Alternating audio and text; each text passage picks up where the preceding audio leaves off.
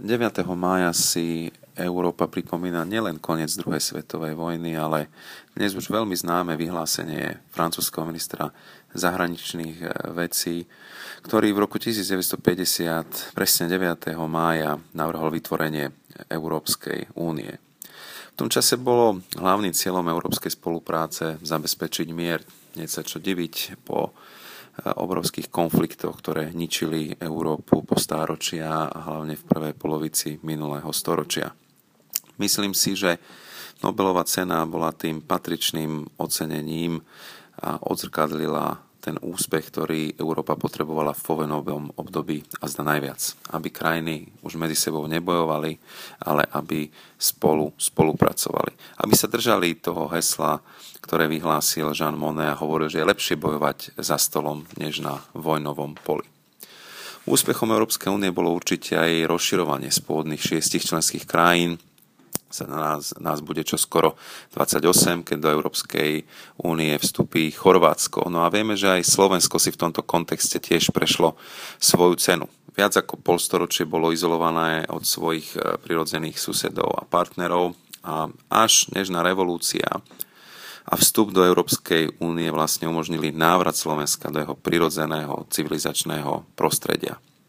Od vstupu do EÚ sme zaznamenali množstvo inak nedosiahnuteľných úspechov. Odstránili sme hraničné kontroly, našim deťom vysvetľujeme, kde stála tá železná opona, ktorú si už ani nevedia predstaviť.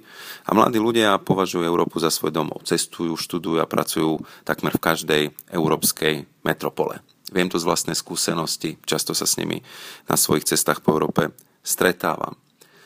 Pozitívny vplyv Európskej únie sa prejavil aj na Slovensku. Životná úroveň od nášho vstupu do EÚ stúpla z 50 na takmer 73% európskeho priemeru a vďaka eurofondov sa nám podarilo postaviť nové diaľnice, opraviť školy, nemocnici či stovky námestí v našich obciach a mestách. Vďaka zavedeniu eura sme získali nielen menu, ktorou platia Nemci, Francúzi či naši susedia v Rakúsku, ale aj množstvo investícií, vďaka ktorým vznikli nové fabriky, nové pracovné príležitosti a zo Slovenska sa stala exportná veľmoc.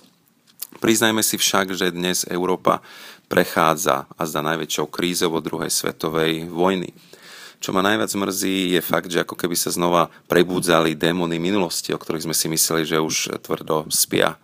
Ako netolerancia, egoizmus, xenofóbia, rasizmus či antisemitizmus. Od niektorých politikov znova počúvame, že budú chrániť národné záujmy za každú cenu. Skutočne za každú? Nezaplatila už Európa za takýto prístup dosť vysokú cenu?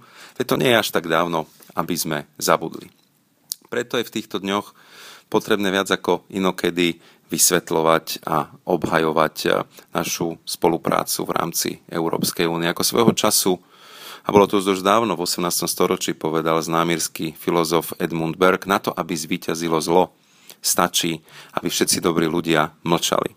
A preto je frustrovaným občanom potrebné vysvetľovať, že za krízu Európy nemôžu Gréci, Nemci, Portugálci či Európska únia ako taká, ale finančná nenásytnosť, dlhodobo odkladané ekonomické opatrenia a nedostatočná spolupráca na európskej úrovni, ku ktorej sa európski lídri nedokázali odhodlať pred krízou a preto sa teraz musí všetko riešiť naraz.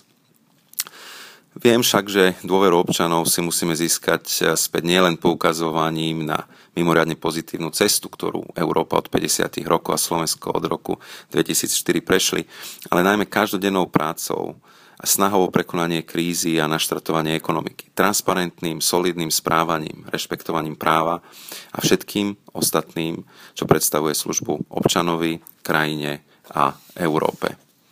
Osudy európskych národov sú dnes navzájom prepojené viac akokoľvek predtým a je potrebné si uvedomiť, že naša spoločnosť musí na tejto spolupráci aktívne participovať, lebo budúcnosť Európy je našim spoločným dielom a iba spoločne sa nám podarí prekonať naše súčasné problémy tak, aby sme z krízy vyšli posilnení, aby sme zabezpečili Európe adekvátne miesto na novej šachovnici vplyvov dnešného globalizovaného sveta.